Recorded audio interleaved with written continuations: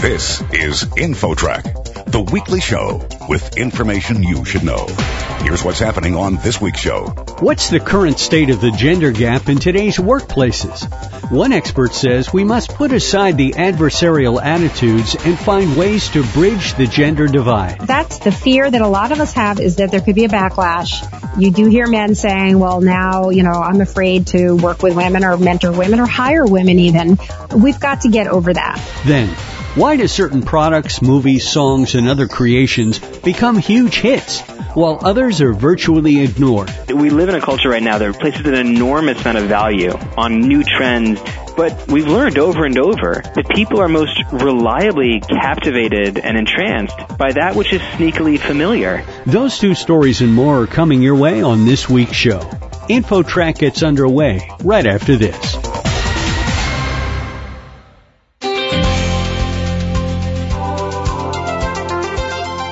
InfoTrack, the weekly show with information you should know. Here's your host, Chris Whitting. What's the solution to workplace inequality and sexual harassment? One expert says we need to reach across the gender divide, putting aside any adversarial attitudes. With the story, here's InfoTrack's Roy Mackey. Roy? Thanks, Chris. Our guest is Joanne Lipman. Until recently, she was the Chief Executive Officer and Editor-in-Chief of USA Today. She's written a book called That's What She Said, What Men Need to Know and Women Need to Tell Them About Working Together. Now, this book was based upon an article you wrote for the Wall Street Journal in 2014. It seems like you were quite a bit ahead of the curve, weren't you?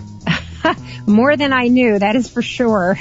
The reason that I wrote the article in the first place, and then the book, the article went viral and the book came out of that, was because there are so many issues that women face at work, and we talk about these with each other constantly. While these conversations are terrific among women, it's really at best half of a conversation that gets to half of a solution.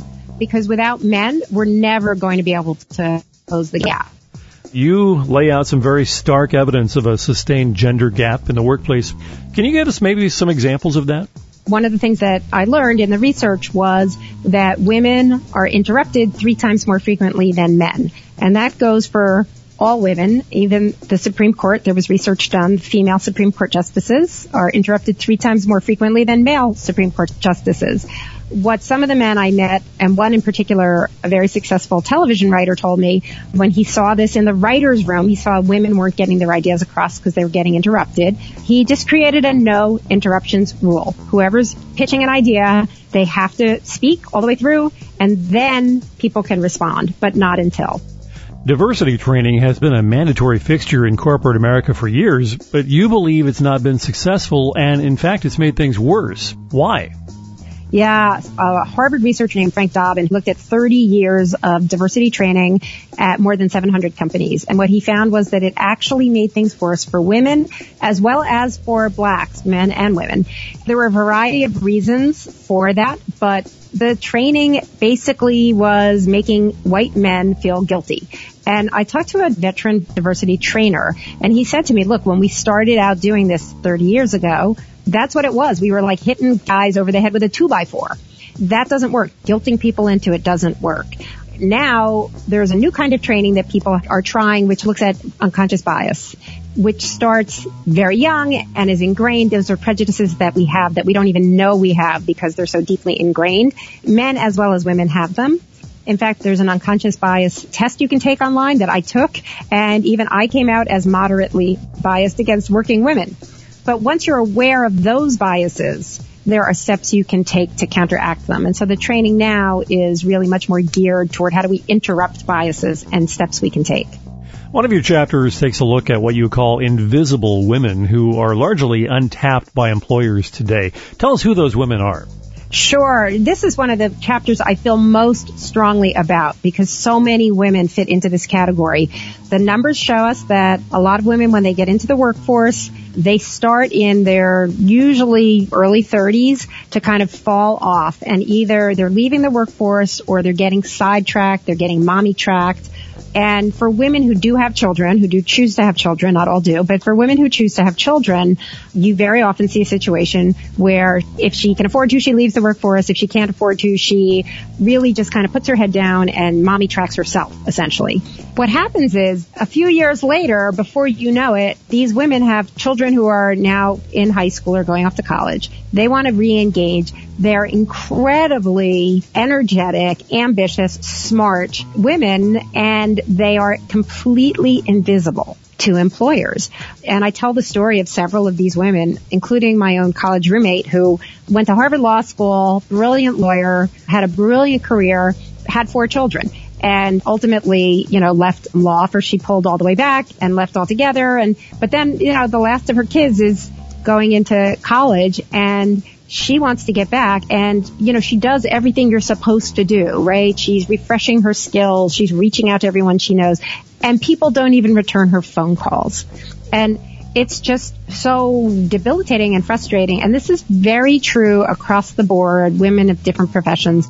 Our guest on InfoTrack is Joanne Lipman. Until very recently, she was the Chief Content Officer and Editor-in-Chief of USA Today. Now she's the author of a book called That's What She Said, What Men Need to Know and Women Need to Tell Them About Working Together. Is there some danger in this era of the Me Too movement and exposing and punishing genuine sexual harassers that it's going to create some fear in some men, at least, about working with women? Yes, that's the fear that a lot of us have, is that there could be a backlash. You do hear men saying, well, now, I'm afraid to work with women or mentor women or hire women even. We've got to get over that. There's a fear factor that is simply wrong and unnecessary. Women can do our part by reaching out and encouraging conversations, but men need to I think this is an opportunity to actually reach out to your female colleagues. I think there's never been a better time to reach out to female colleagues because everybody is primed to have this conversation and talk about what these issues are.